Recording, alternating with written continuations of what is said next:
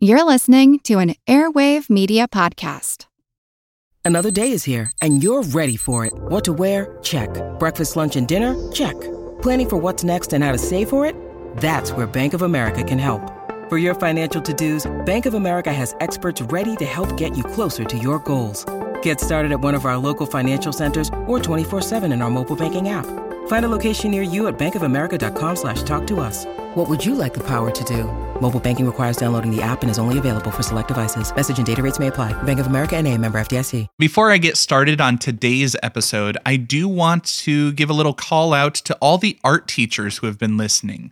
It was an honor and a privilege to get to present at the Art of Education University's Now conference this summer, where I talked about gamification and things like the Arts Madness tournament, which can be great to get your students really critically engaged in exploring art history. Hint, hint, remember, I'm doing it again this spring, and I'd love to have you and your classes join me in it.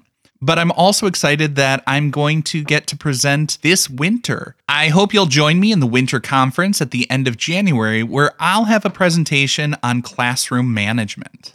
So if you haven't already, make sure you register for the Art of Education's Now conference. I feel like who art ed? Try to slice it. Who art ed? Mr. Wood art ed me.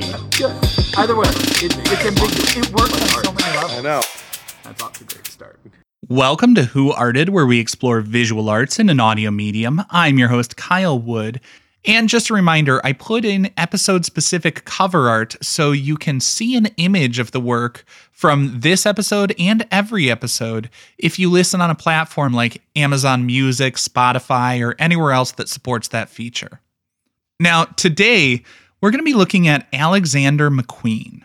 McQueen was born March 17th, 1969 in London. He was the youngest of 6 children. His father was a taxi driver. His mother taught social sciences. His actual name at birth was Lee Alexander McQueen. Interestingly, some people say that he went by Alexander professionally because in the early days he was struggling financially and used his middle name so he could still claim unemployment benefits using his first name. Lee, Alexander, whatever you want to call him, he was interested in clothing from a young age. He started off as a kid making dresses for his sisters. He left school at 16 to take a course in tailoring at Newham College. He then apprenticed at Anderson and Shepherd's. They were tailors in a posh area in London called Savile Row. And after he finished his tailoring apprenticeship, he got a job as a pattern cutter. So basically, he did a lot of the things you would expect, working his way up in the industry. When he was 21, he applied to be a pattern cutter mentor at Central St. Martin's College of Art and Design. He wasn't able to get the job, though, because while they recognized he had immense talent, they just felt like it would be really weird to have a 21-year-old teaching other 21-year-olds.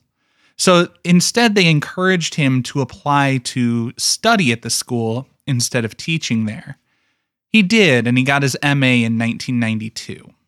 His first collection after graduation was called Jack the Ripper Stalks His Victims. He had a bit of a flair for the dramatic right from the start. But people were into it. He was actually one of the youngest designers ever to be named British Designer of the Year, a distinction he earned 4 times between 1996 and 2003.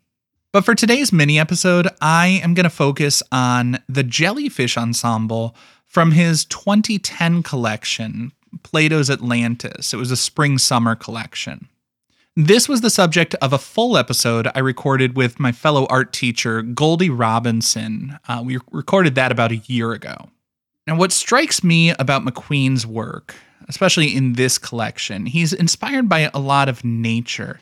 And this particular piece, the Jellyfish Ensemble, we see a silhouette of the sleeve echoed in the hem of the dress. It captures the essence of a jellyfish without becoming like a jellyfish costume. I think that's the key to his success. He's very dramatic in what he's doing. I mean, these animal-inspired pieces could very easily go costume and cartoonish, but he keeps it sophisticated, and I think a lot of that comes through the fine tailoring. We see his pieces are so solidly constructed, and I think that's because of that experience he had in his formative years doing that apprenticeship as a tailor. In this piece, we see just masterful craftsmanship. He's applying this embroidery and, I don't know, metalworking sequins. I can't even quite tell the material he's working with, but it's so inviting. It has this shimmering sense to it. You just want to touch it.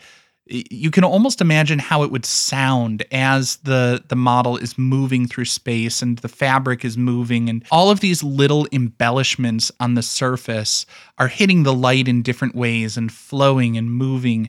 It's like a jellyfish. It's not quite fixed. It's fluid and in motion, and yet it's all so perfectly tailored to fit the wearer. Now, as a man who regularly dresses like he has no fixed address, I'm a little bit out of my depth talking about fashion, but if you want to learn more about Alexander McQueen and his jellyfish ensemble, the piece up in this year's Arts Madness tournament, I'd recommend you check out the link in the show notes where you can hear the full episode and hear from Goldie, who knows a whole lot more than I do. This concludes this week's episode of Who Arted, part of the Airwave Media Podcast Network. If you found this tolerable, please leave a rating or review on your favorite podcast app. You can find images of the work being discussed this week and every week on social media at Who Arted Podcast on Twitter, Instagram, and TikTok, and of course on the website whoartedpodcast.com. Podcast done.